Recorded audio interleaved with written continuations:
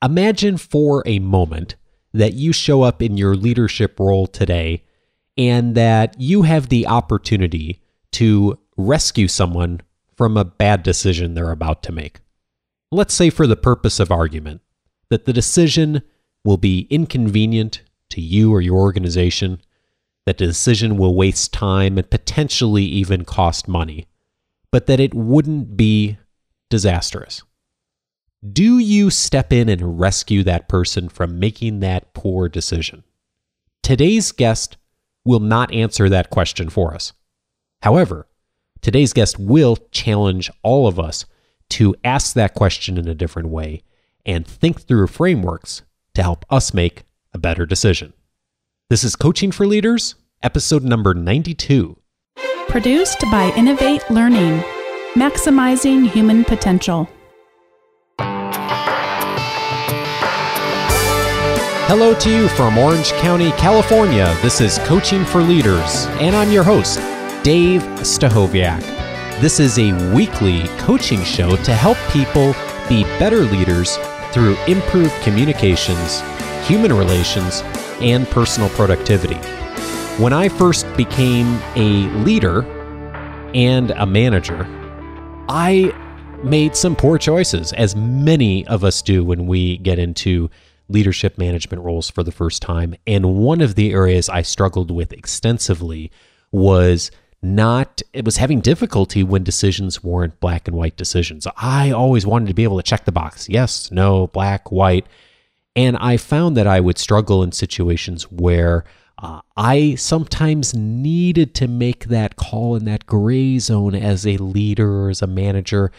And I didn't really know how to handle that. And I've found over the years that not only do I still struggle with that on occasion, but that a lot of others, leaders, struggle with that as well.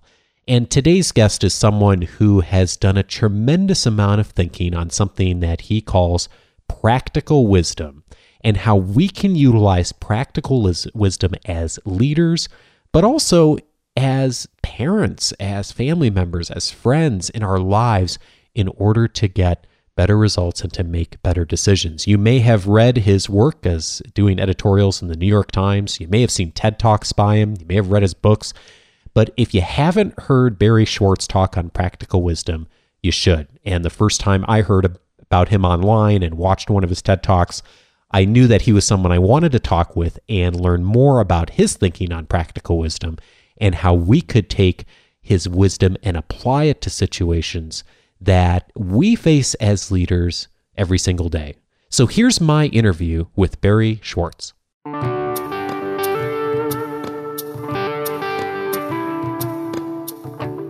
I'm really pleased to welcome as my guest this week, Barry Schwartz. Barry is the Dorwin Cartwright Professor of Social Theory and Social Action at Swarthmore College, and he is also the author of the book Practical Wisdom, The Right Way to Do the Right Thing. And I came across Barry originally on from his TED Talk. He actually has a couple of TED Talks online, and the one that caught my attention was the one called Our Loss of Wisdom. Someone had sent it to me a while back and really captured my attention. And so, Barry, I'm so pleased to welcome you on the show. Thanks for joining me today. My pleasure, Dave.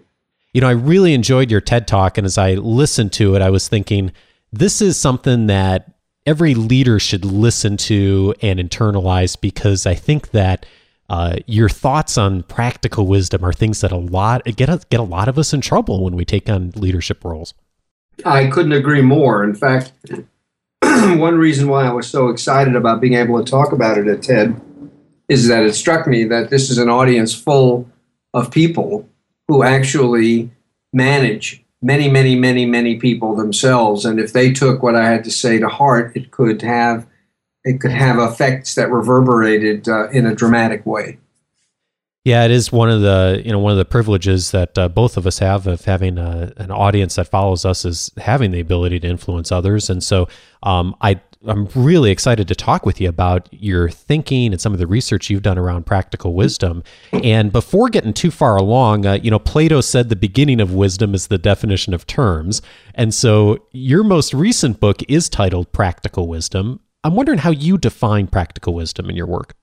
Yes, and so Plato said that, and the truth is that we never really, in the book, which by the way I wrote with my friend and colleague Kenneth Sharp, we never really quite define what practical wisdom is. We try to define it by example, but what Aristotle said it was is knowing the right way to do the right thing at the right time. And the key point here is the word practical, because Plato was interested in sort of abstract wisdom, the sort of thing we imagine that people with long white beards sitting on top of mountains have to dispense. So sort of general abstract principles about how the world works. And Aristotle was interested very much in the here and now and the concrete. He watched tradespeople, craftspeople solving their practical problems and generalized from that to how human beings solve their practical problems with one another. So the critical thing was, for Aristotle, was what he called the priority of the particular, which is to say that every situation and every person is unique. And if you have a template that you simply impose on whatever situation you find, it will get you decent results much of the time, but it will almost never get you great results. Oh, interesting. That resonates with me a lot because I've been, especially earlier in my career, the master of creating templates for every situation. And you're absolutely right. There's times that works, a lot of times it works good, but it got me in a lot of trouble early in my career. And I learned pretty quickly that that's not always the best way to make wise decisions. I think that's right. But I think the reason that people rely on templates is that it's a way of keeping them out of trouble, in the sense that if you use your judgment and you deviate from a template and things go wrong, whose fault is it? It's yours. Whereas if you follow the template and things go wrong, whose fault is it? Well, it's whoever invented the template. Yeah. So it's a way of sort of abdicating responsibility simply to go by the script or go by the rules. You've highlighted the phenomenon that when things aren't going right, the first reaction of a lot of leaders and organizations is to make more rules, make more templates. And you make the argument that isn't always the best answer. Why is it that can be problematic to create more rules or more structures or policies? Okay, so let me back up just a step and then I'll explain it. What Ken and I did was we took this concept of practical wisdom and divided it into two components. One component is the will to do the right thing, that is actually wanting to do right by your patients, your clients, your customers, your students, whatever, your friends. And the second component was the skill to figure out what the right thing is. So the problem with relying on rules or templates is that they are substitutes for skill.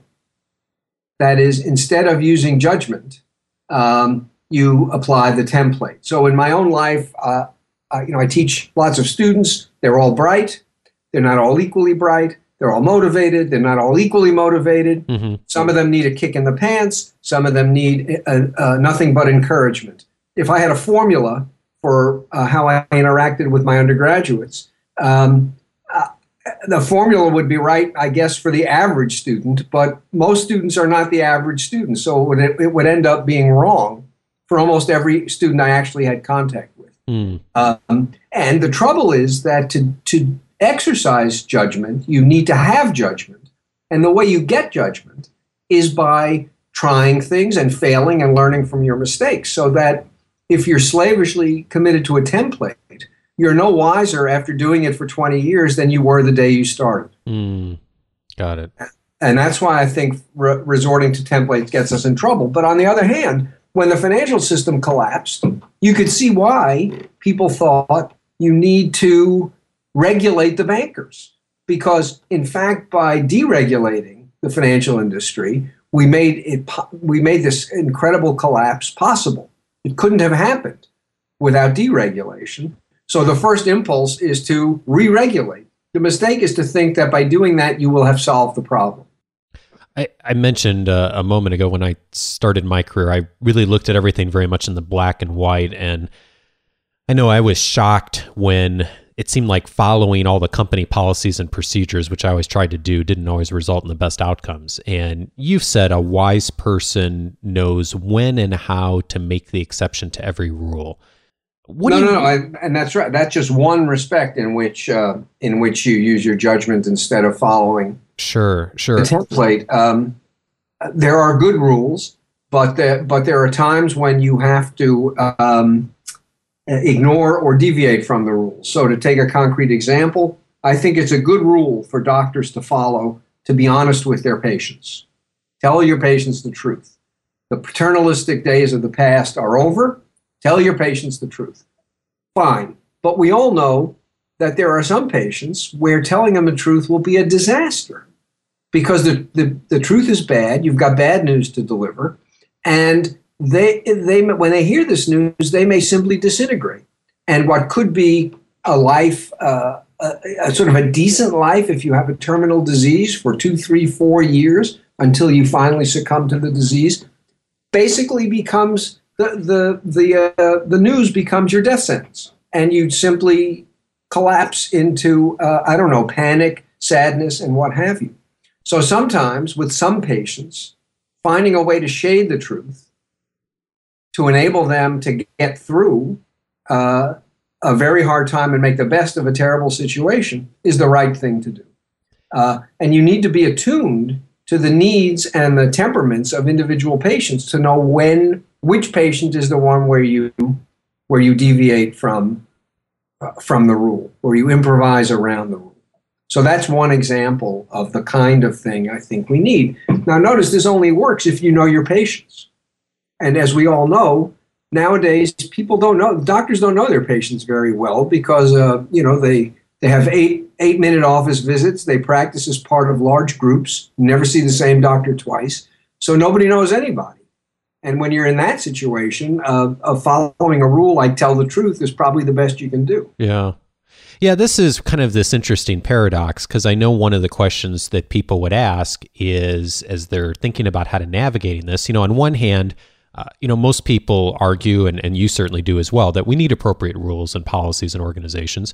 And on the other hand, for all the reasons you've discussed, if we excessively rely on that rule or that template or that script, that's problematic too. So what advice do you have for us as we're trying to navigate that, and what kind of things should we be considering in order to figure out the difference between those?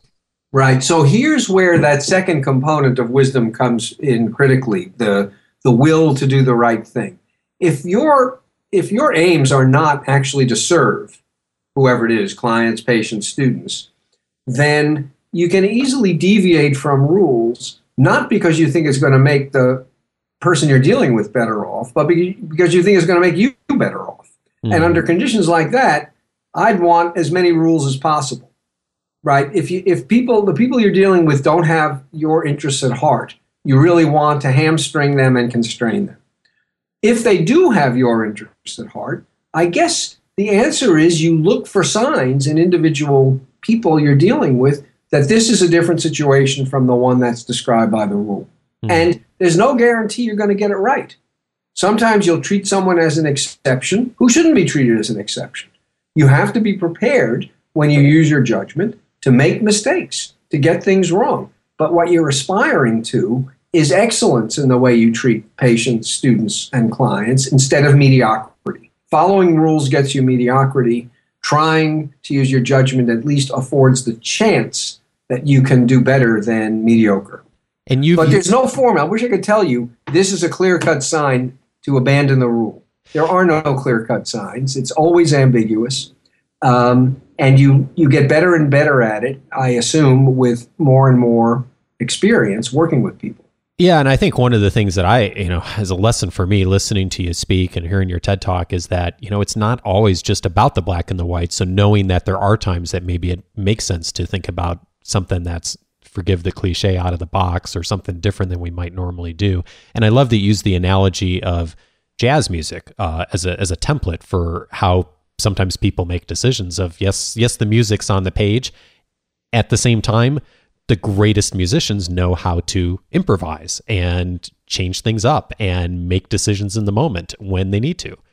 That's exactly, we use that exact analogy in the book. I don't remember if I mentioned it in the TED Talk, but yes, there are notes on the page, but what makes jazz jazz is not the notes on the page, it's the improvisation around those notes.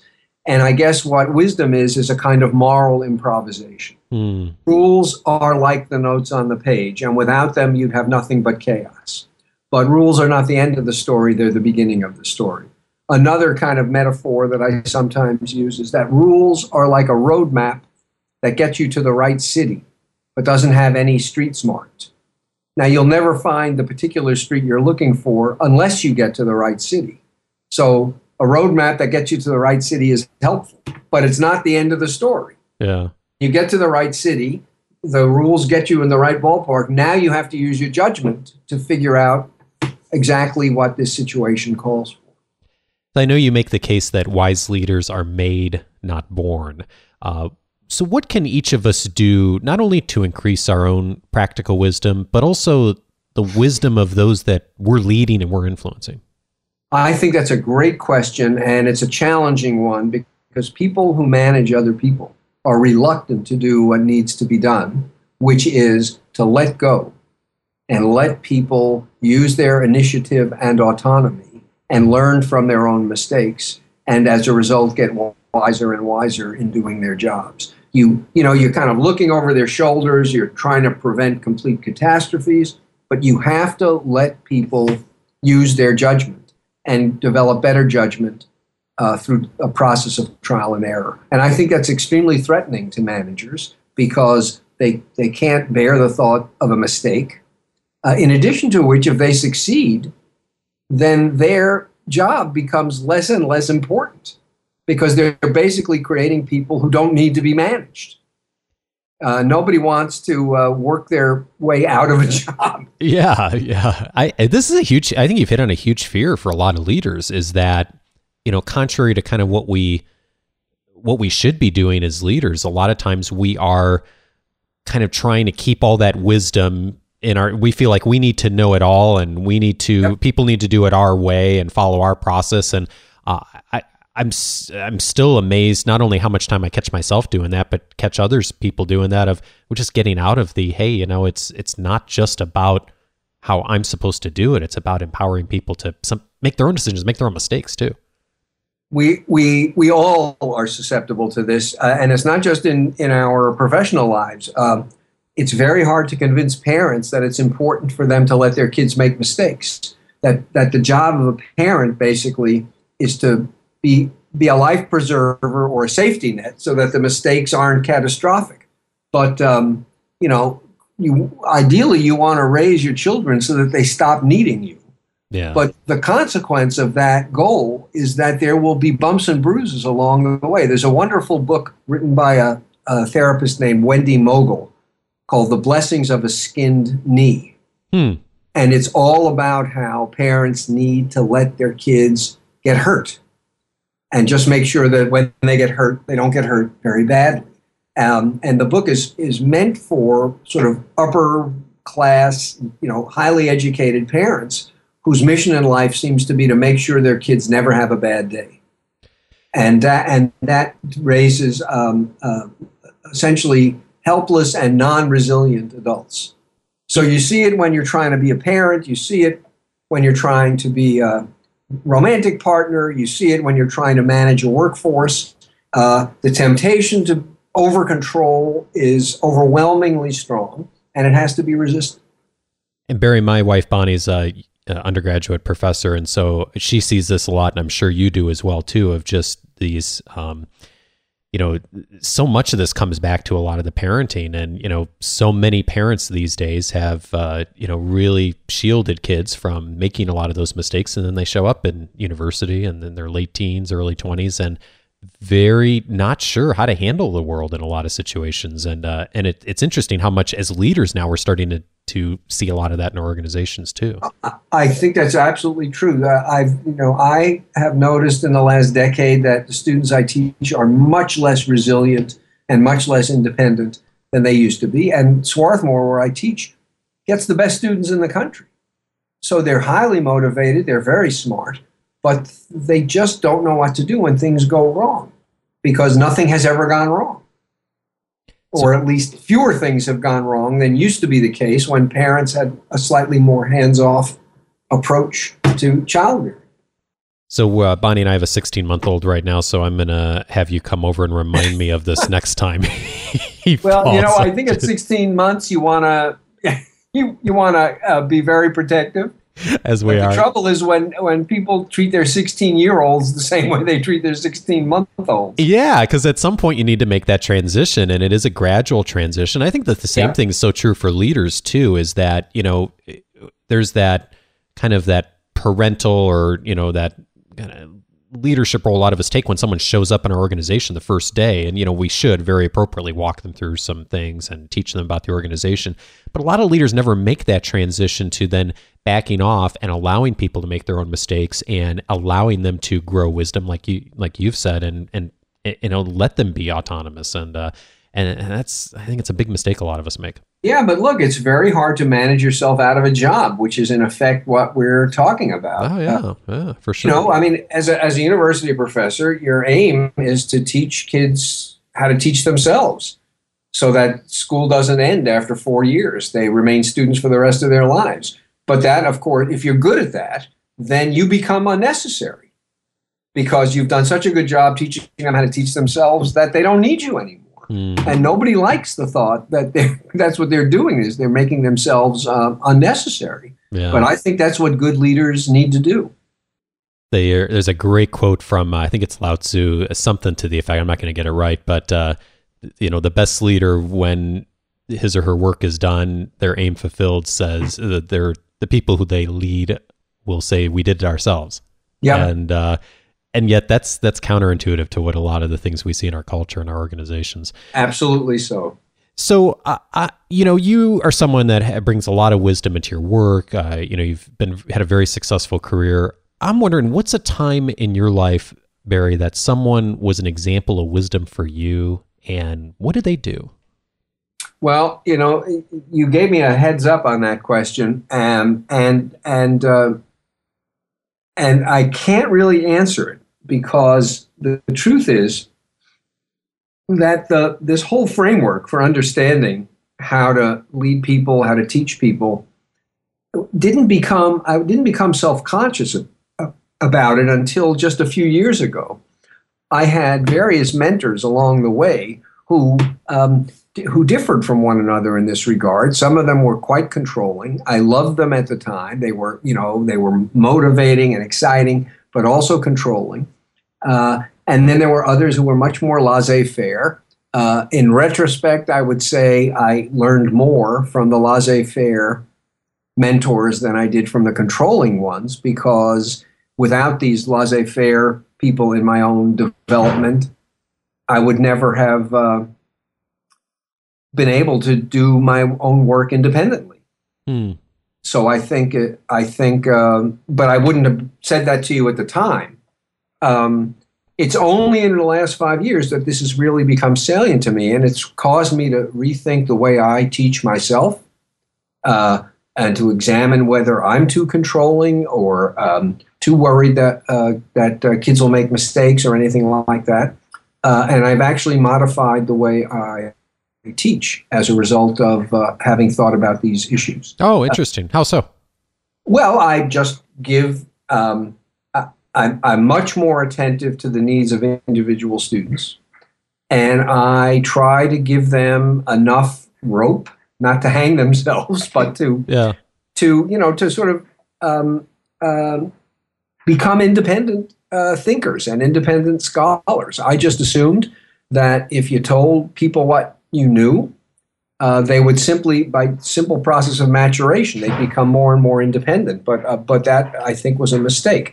I co-taught a class on wisdom with my co-author, Ken Sharp, and he's masterful at leading group discussions where, when a bunch of students are talking, they go off the topic, they sometimes say the wrong thing. And my impulse is always to jump right in and correct every mistake. And then very quickly becomes a whole bunch of people, each of them talking to me instead of talking to one another. He's patient. He lets them make mistakes. He lets them digress. They, in fact, talk to one another. They're much more engaged as a result. And at some point, he kind of reels the conversation back in and reminds people of why we're actually talking about what we're talking about. So I learned a lot from watching him about how to be a wise manager of student interactions in a classroom.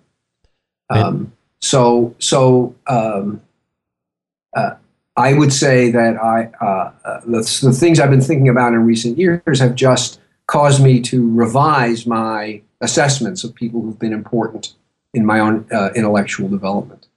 Well, a sign of a good leader for sure is someone who's aware of their strengths, but also aware of what they don't do effectively well, and then makes decisions in order to balance those things out. So, a great example of that.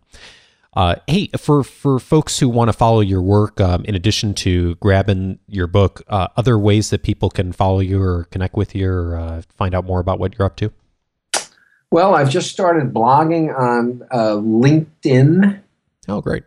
They've got a thing. I don't remember what they're called. Influencers. Oh, that's awesome.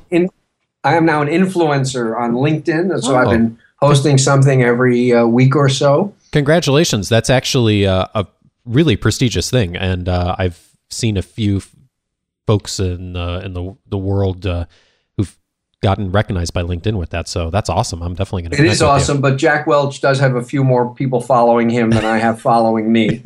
Well, same here. But other than that, if they go to the Swarthmore College website, they can find my website, and when I think of it, I post recent written work there. Great. And I'm going to go ahead and put links to all of those things in the show notes, the LinkedIn connection for Barry, the TED Talks, his book, of course, and that way folks can connect with you in whatever way works best for them. Barry, I really appreciate your time and your practical wisdom in coming on the show. Thank you.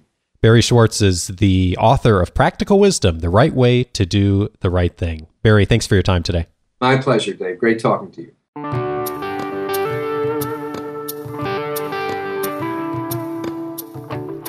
So curiously, he didn't have a 7-step process for how to get yourself away from only following 7-step processes. As I was listening to him talk, I was thinking back to some of the early leadership roles that I had in my career, and even some of the situations I'm in now, and how I would always default to following the policies and procedures and what the rules said.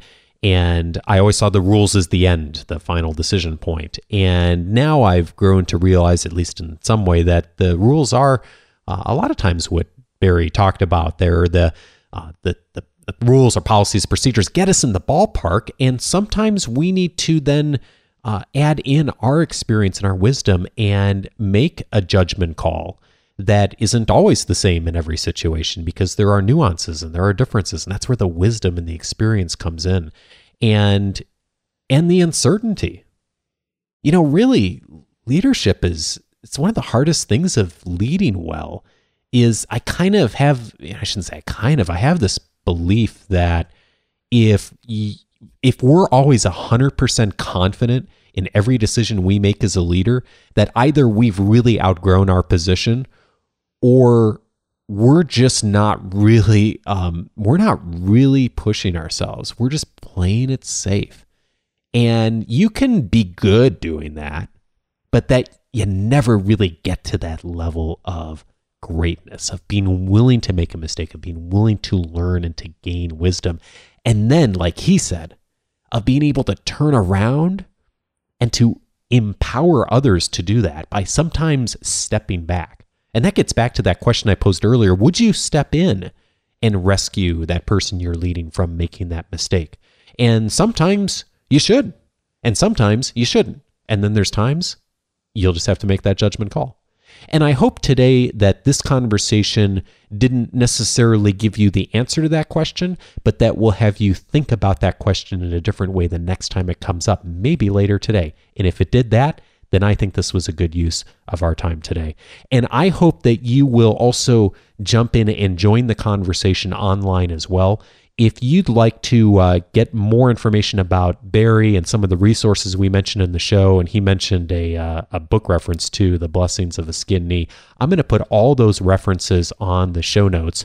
His books, his TED Talks, the TED Talk in particular he did in 2009, I think is just kind of must listening for any leader as far as what are some of the things that you should be thinking about when you're making difficult decisions. And so go to coachingforleaders.com/92. That'll take you there. You can always also call in audio feedback to me, it's at the phone number 949-38-LEARN. So that's the best way to reach me by phone. And of course, you can email me too, feedback@coachingforleaders.com. So be sure to connect with me there as well if you'd like. Hey, I wanted to mention I'm doing something new starting, actually started last week. I'm getting a lot more questions over email and from the weekly articles, and I so appreciate getting questions. I love hearing from our listening community. So thank you so much for reaching out. It's great to talk to many of you online in the recent past.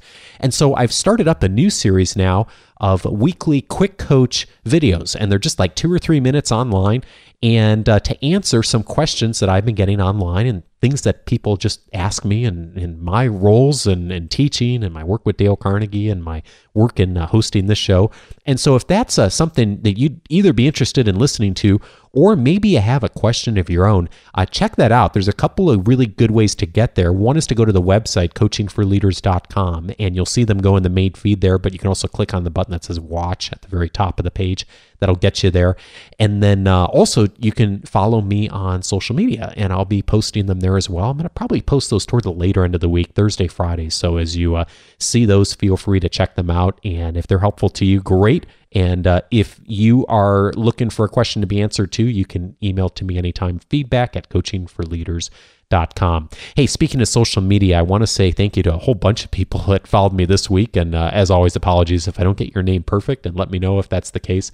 Philippa Wiltus, Abdul Ralph, Randy Alvarez, Pika Peltonian, Maruela Diaz, Mark Severkrop, Julie Starnes, Greg Payne, Kelly Anderson, Ben Canoe, Khalil Kuradrat, Ignoe Cheneri Linda, and Akulye Evelina Hilma Nemery. Oh, no, let me get this last name right. Nemweño. Thanks so much for following me this week on Twitter, Facebook, Google+, and any other social networks. Hey, if you'd like to stay connected as well, just go to coachingforleaders.com. You'll find all the social media icons at the top of the page there. Just feel free to connect at whatever one works best for you. I'd love to stay in touch with you that way. And also a very special thank you to the person who's got the screen name Flamewho for your really nice review on iTunes.